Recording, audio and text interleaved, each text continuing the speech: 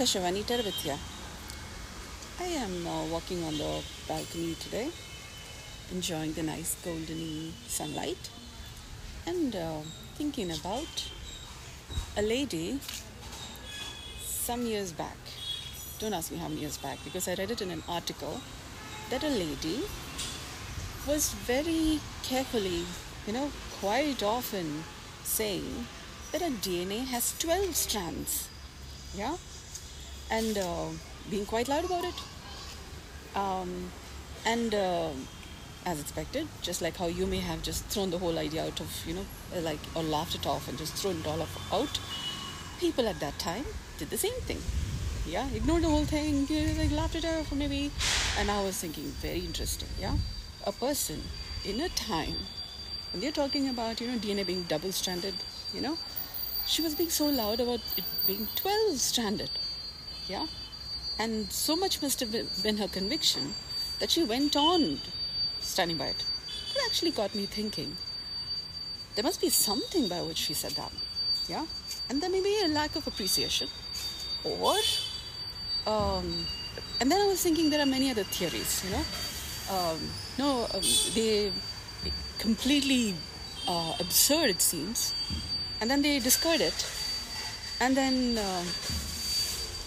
there are some other people who propose something like a postulate, and then it becomes a theory, and then somebody goes about, okay, there is a probability that maybe in this thing there is a probability of this being true, and then they go looking after it, like for example the Higgs boson, and then they found it, and I was like, and now that is, given that that theory was true. So my thought is,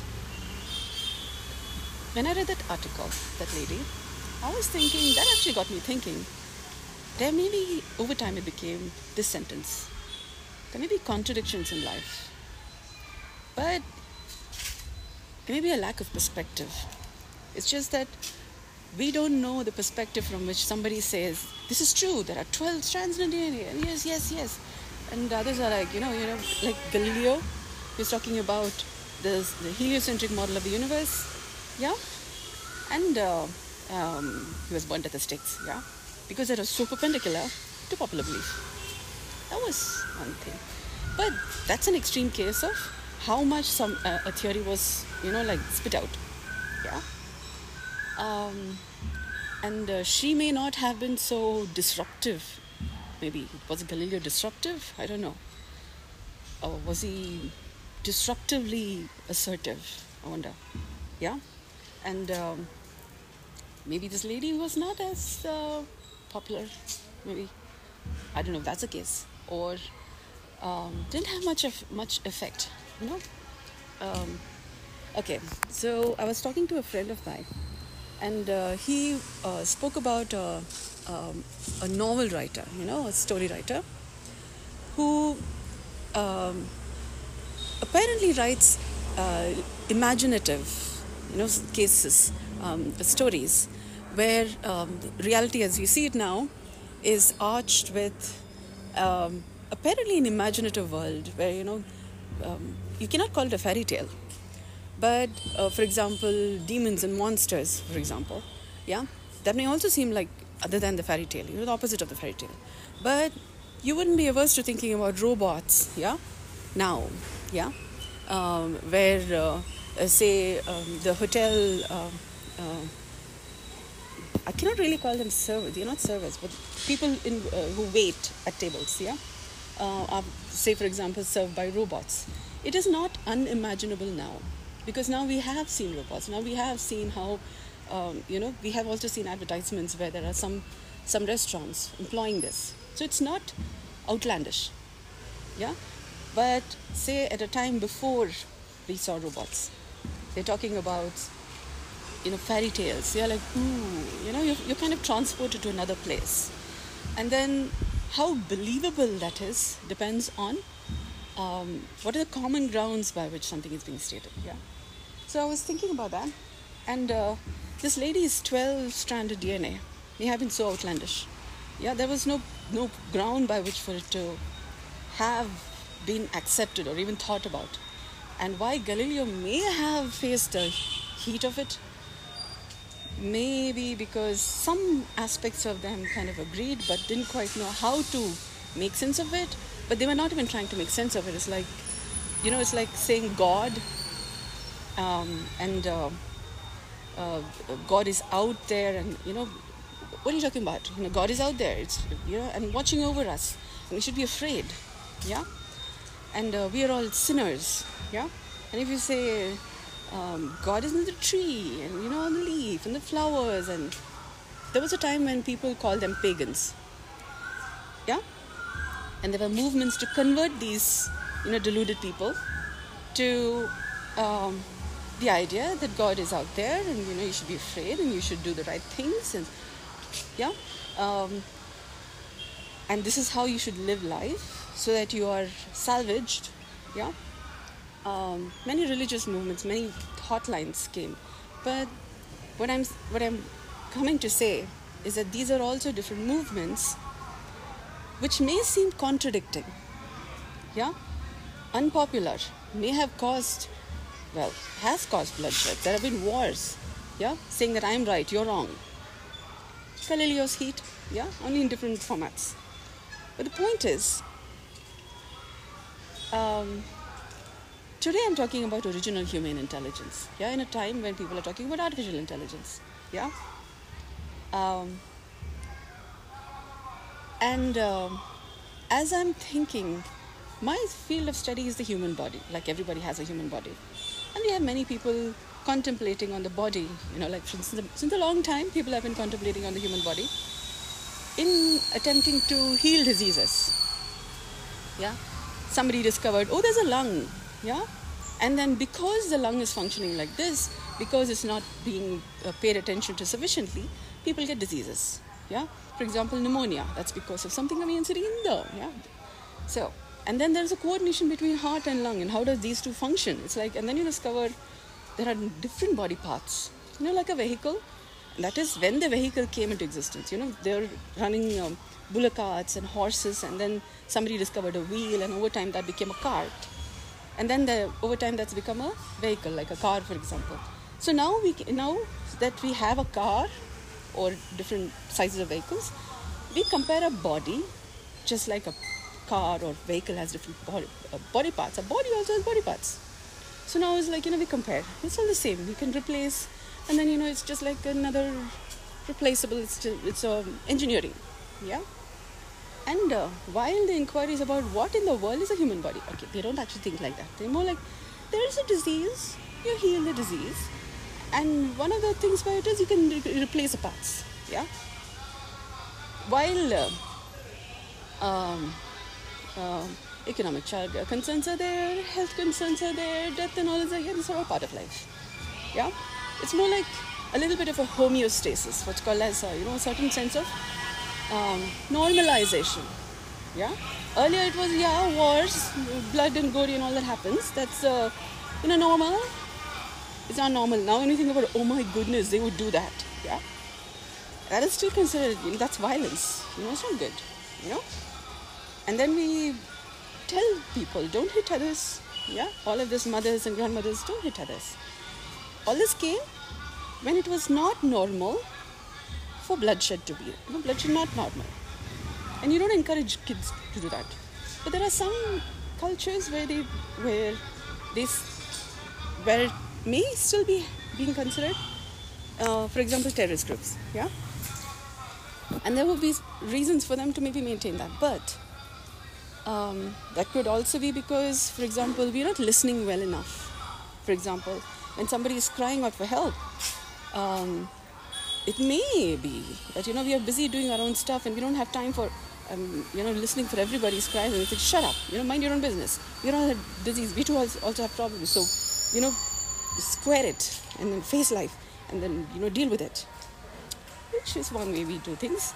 Or when somebody is asking a lot of questions, why is this so, why am I going through all of this, why are you having that, too many questions.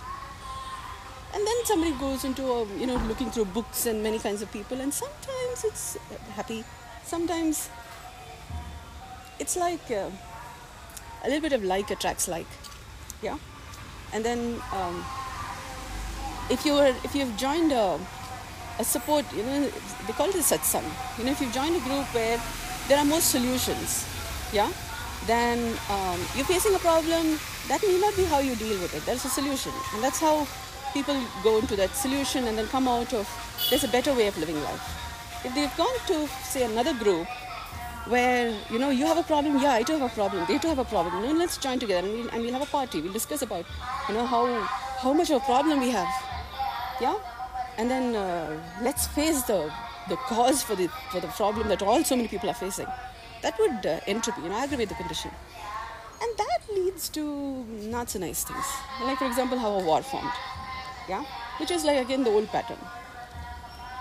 And I have found over time that this kind of behavior is also from people who eat animals, yeah, non-vegetarian diet, because like animals have more the survival instinct, and then they are more reactive, if you do this, I do this, yeah, if this, then that kind of reaction versus response. That comes a little bit like when there is a deer and a carnivore, yeah, like a lion, it's not equal. So it's like, so there is a escape mechanism without pouncing on the other, yeah. Instead of offense, you go into a bit of defense. But that way, you're kind of more working on, you're not dying. I don't know if I want to kill the other one, but definitely both are not dying, yeah. At least I'm not dying, yeah. And by my movement, you're not dying. So I think these deer people, rabbit people, who are not carnivorous, apparently, unless they are carnivorous on somebody who's smaller than them, yeah. So I think slowly life began this movement of, other than violence, yeah, but there has been this food chain. But humans have also been, watching different kinds of people. But the point is, animals have this offense-defense mechanism, yeah, for how to survive life. And when we are eating non-veg, I think we are kind of, training us in some way to continue that pattern, which has led to wars in the past and blood, yeah. And after 2 years of pandemic, that a tiny virus has given us sufficient thought about our health. At least it's gotten me thinking so much about what is health. What a tiny virus put all of us at home in lockdown, yeah. And I came up with movementless yoga and complete non-violence and all of that stuff. I gave up my non-veg thing, and there's so much a difference in how I see life. Actually, I'm able to see this, offense-defense mechanism that animals display, which also humans are displaying. Once I gave up non-veg and I'm eating more vegetarian, yeah, milk, yes, seeds, nuts, yes, not meat, fish or eggs. And it's only when I gave these up, yeah, that I'm able to see life like this. And I happen to be a health facilitator. I've always wanted to be a doctor. And over time, I got into medical transcription so that I could be in the field of healthcare. And then I got into active healthcare, got certified as a therapist, and I'm practicing healthcare. I'm a practicing health facilitator. So this podcast comes from a practicing health facilitator, yeah, and through the observations as I'm going about the research on what better to do, what not to do, so that lot of people continue to be alive, healthy, wealthy-wise, getting healthy, wealthy-wise, which all these several ancient textbooks have been talking about. But they couldn't quite figure out that at some point humans started consuming non-veg, yeah? And while these books were written, after the books were written, at some point again the non-veg began to be there. And people who read these books or wrote these books ate non-veg. And the wherewithal, what it takes to comprehend the written text got lost. Because their sense and sensibilities, their sensorium was kind of confounded by the intelligence that is kind of the offense-defense mechanism that is of animals. And that couldn't allow, and that had a certain reactive For example, there are positively charged, negatively charged ions, for example, charged, and how they're able to deal with emotional biochemistry within their own body. They couldn't manage all of that, and then that is building, for example, plaques in our body because of the resistance it takes, because of what it takes from our physiology to digest them. If our physiological process is not sufficient enough to digest them, they remain as like plugs in our system. Our sense and sensibilities get plugged by stuff, biochemical precipitates, for example, which you can call it biochemical precipitates, but there are many things we haven't studied yet. For example, after so many years is where the Higgs boson was discovered. Yeah. Similarly, there are many particles that are within our own human physiology we haven't been able to discover, because there are many people who have been looking at the same human body through many perspectives: allopathy, homeopathy, Ayurveda, Unani, yoga also. Yeah. There are many perspectives from which the same body is being looked at to see how to be healthy, wealthy, wise. And now they've discovered the Higgs boson. Yeah. Similarly, your body has many such bosons. Yeah. Many such particles. When we say physics, it's not just an atom that is there out there in a bar, or like a metal bar, or a chair, or the concrete that I'm walking on, but it's also there in our body, right? And this is biologics. These particles and waves are all moving in very interesting ways, which forms a physiology. We are having an anatomy, which may be a structure formed from different molecules and compounds in particular organization. For a male different, for a female different, for a child different, for an elderly different. And then physiology is how are all these particles and waves moving in people of different age groups, of different gender, yeah, which makes each person unique. Now, this is a whole lot of complexity. And then we have diseases and health and quality of living, and when there are different kinds of vehicles, for example, you don't put in a diesel vehicle, you don't put petrol, yeah. Similarly, different people have different composition. So if you're going to not give sufficient food, then they are functioning suboptimally. Yeah. So there is like a whole lot of. I've opened a whole lot of. You didn't know this, or you didn't think you had to think about that. That lady with a 12-stranded DNA, the idea of a 12-stranded DNA. As I have been putting together many things, I also discovered that somebody, published the structure of an atom. And I was looking at it closely, and I discovered the structure they have actually drawn, they've represented, is a diagram I made in the course of me trying to figure out, I was trying to figure out many wheels by which to live life better. And it has 12. Yeah. It's like you take a stick, yeah, or 6 sticks, and place them in a way that it's crossing each other. And count each half of the stick. You get 12. Yeah? But that's a thought. You wouldn't call it a DNA. But who knows what gave rise to her thought in that. So, there may be theories like this that may seem outlandish, but if you don't discard them, yeah, and consider them with some regard, it may not make sense now, but maybe over time, like a game of dot and dash, in the newspapers they publish them. When you dot the dash in particular ways, you find, elephant, yeah, or camel, or car, yeah, definitely. But codes are also different sound symbols, maybe, yeah. I say code because Morse code is also like big data that communicated across the distance. Code is also, for example, you write HTML code, yeah, and you have a software on which I'm talking called Anchor, yeah, Spotify's podcasting software. But the software also was formed from many people over time discovering there are codes. Like, for example, I'm saying, okay, like, for example, is like 3 words of the code alphabets, yeah, which is different from, say, in Kannada, it's like A, I, E.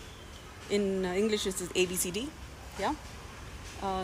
Sound codes strung together in a particular way to form words of a language. Similarly, there is the code for a software, computer language, C++, Python, yeah, Java, many kinds.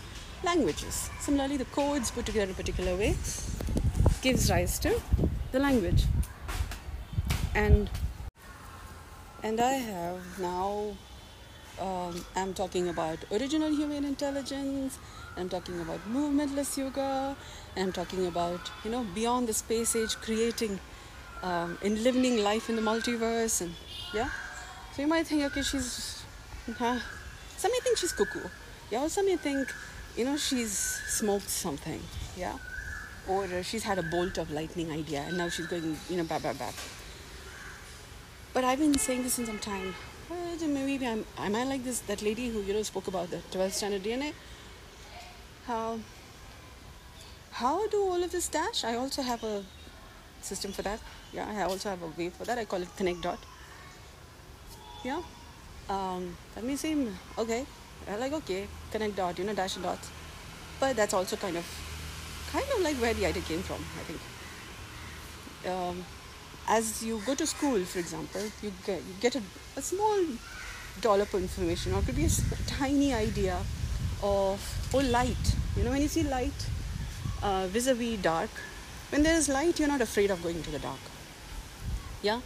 And then you see, okay, there's light, and then you see shadows, and some people are like, I can do paintings, yeah, from the perspective of light and dark. And then you're kind of studying light and dark. And then you have beautiful paintings, and you have many kind of colors, and then you have cool shades and then warm shades, yeah, and so much is possible.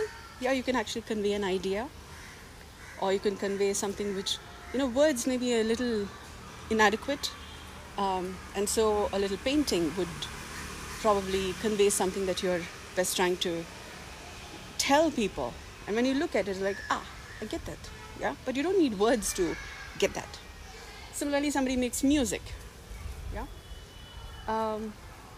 That's also dotting the dash. You go to school, and then somebody spoke about light, and then over time that became your painting, yeah, as your way of, it's like beautiful, and people like it, and then you get money, and you get famous, and then you might not connect it to, you got all of this from you going to school, and then somebody telling you about light.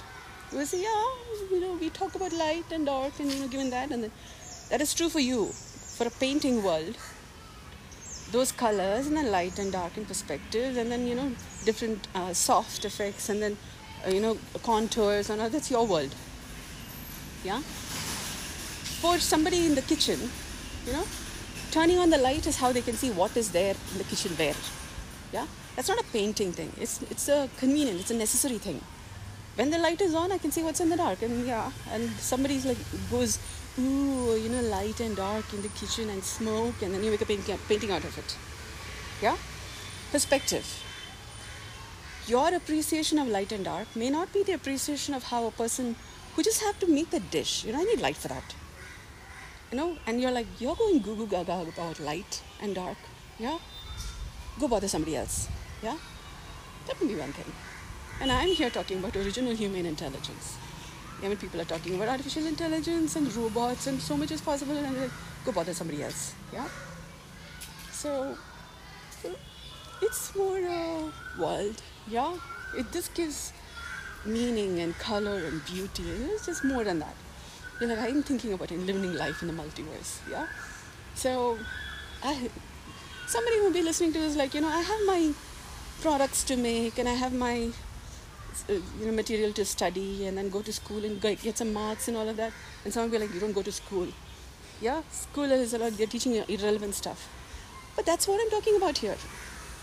I'm talking about living life in the universe from having gone to school, and then they taught me irrelevant subjects, yeah, like about light and history and languages and math, which like trigonometry, integrations, parabola. Like when's the last time you used parabola or trigonometry? Yeah. But it's because I went to school and studied these irrelevant subjects that today I can think about, enlivening life in the multiverse. Because they all add up. All these irrelevant subjects, they add up. And I'm talking original human intelligence. Yeah, like nobody else is thinking about it, because I paid attention to school the way I paid attention to. And then over time, I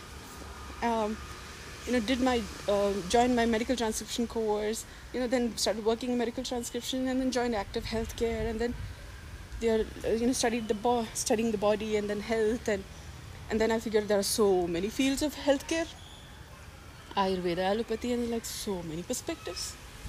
And the same body they're studying since some time. That's when I studied history, like historically they've been studying human body, and still we have WHO's maintaining a list of diseases.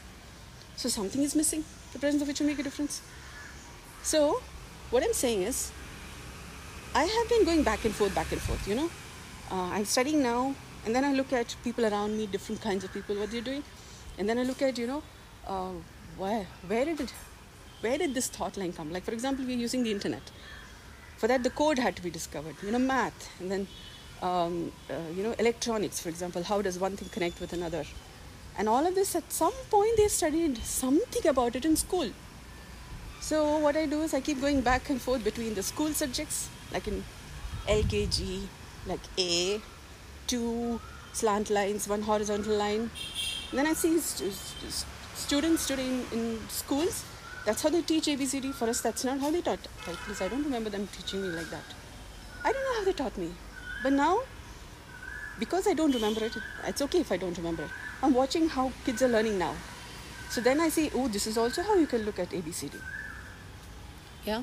So I'm having a refresher of subjects I've studied, or I didn't pay attention to them maybe, or maybe I did pay attention to, but I didn't see how it is relevant today.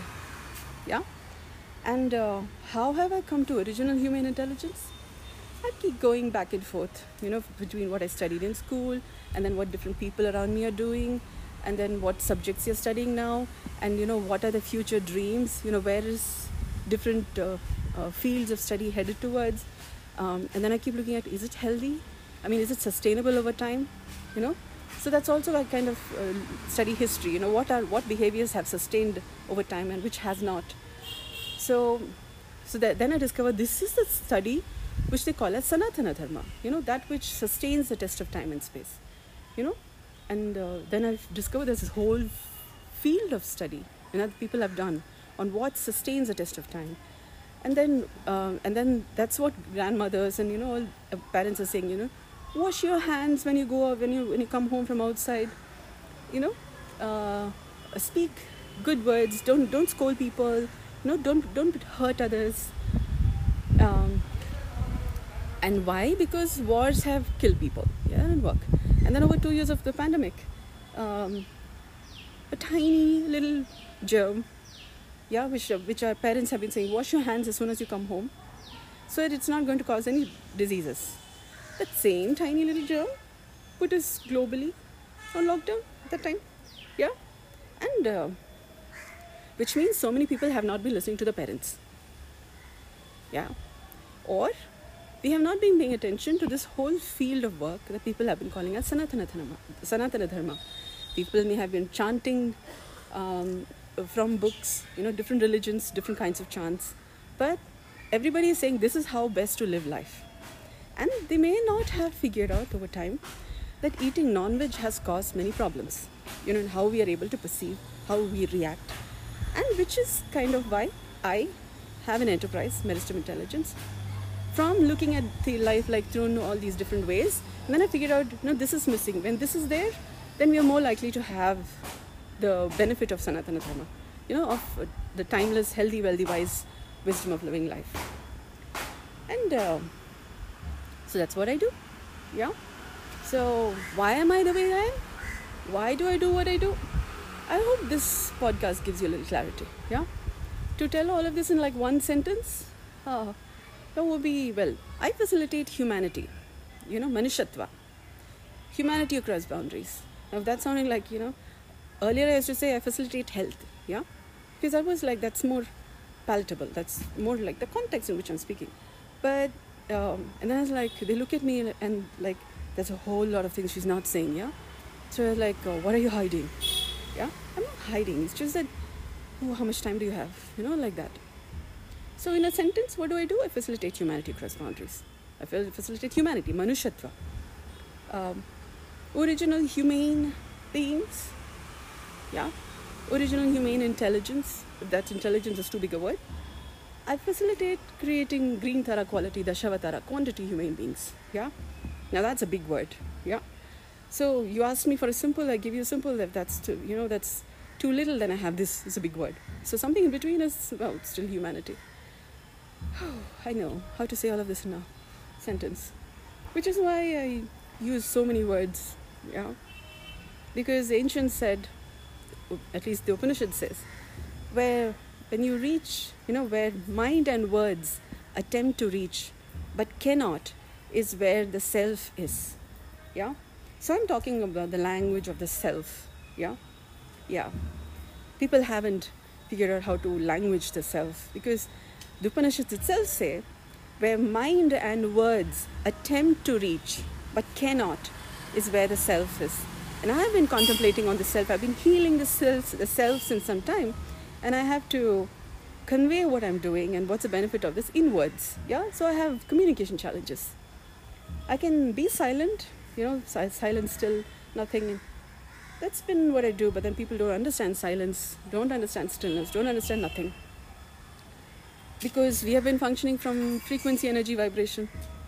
Yeah, and that's all. That's the worldview from which we also develop our different technologies. So I'm from a completely different paradigm of thinking. Silence, stillness, nothing. So I need to use words like from the land of the self. People click selfie with a very interesting facial contour. Yeah. And the genuine smile has somehow gone out of vogue. Yeah, so to speak. So I've been trying to restore the broken heart. Yeah. Humanity across boundaries. And to restore the genuine smile. While our selfies have, given us painful smiles, yeah, that gives me a rash when I look at it. But I cannot say that to people in the face, yeah, because then I'll get other faces. So, Buddha-like benign smile, I don't know. That also gives me a rash, because I think you have so many facial features, and you want to maintain just one smile, yeah. So somewhere between that one benign. I can't say placid, but it's more like a calm kind of smile to an entire range of mimeable facial contortionism, so to speak. You got to come to something in between. So I'm still figuring that out, on what communication, how to effectively communicate. Meanwhile, I have so much to say. So if any of this is of value to you, good, yeah, that makes your life a little healthier, wealthier, wiser, easier to live. Good. Yeah. Thank you so much for listening. Yeah. Love.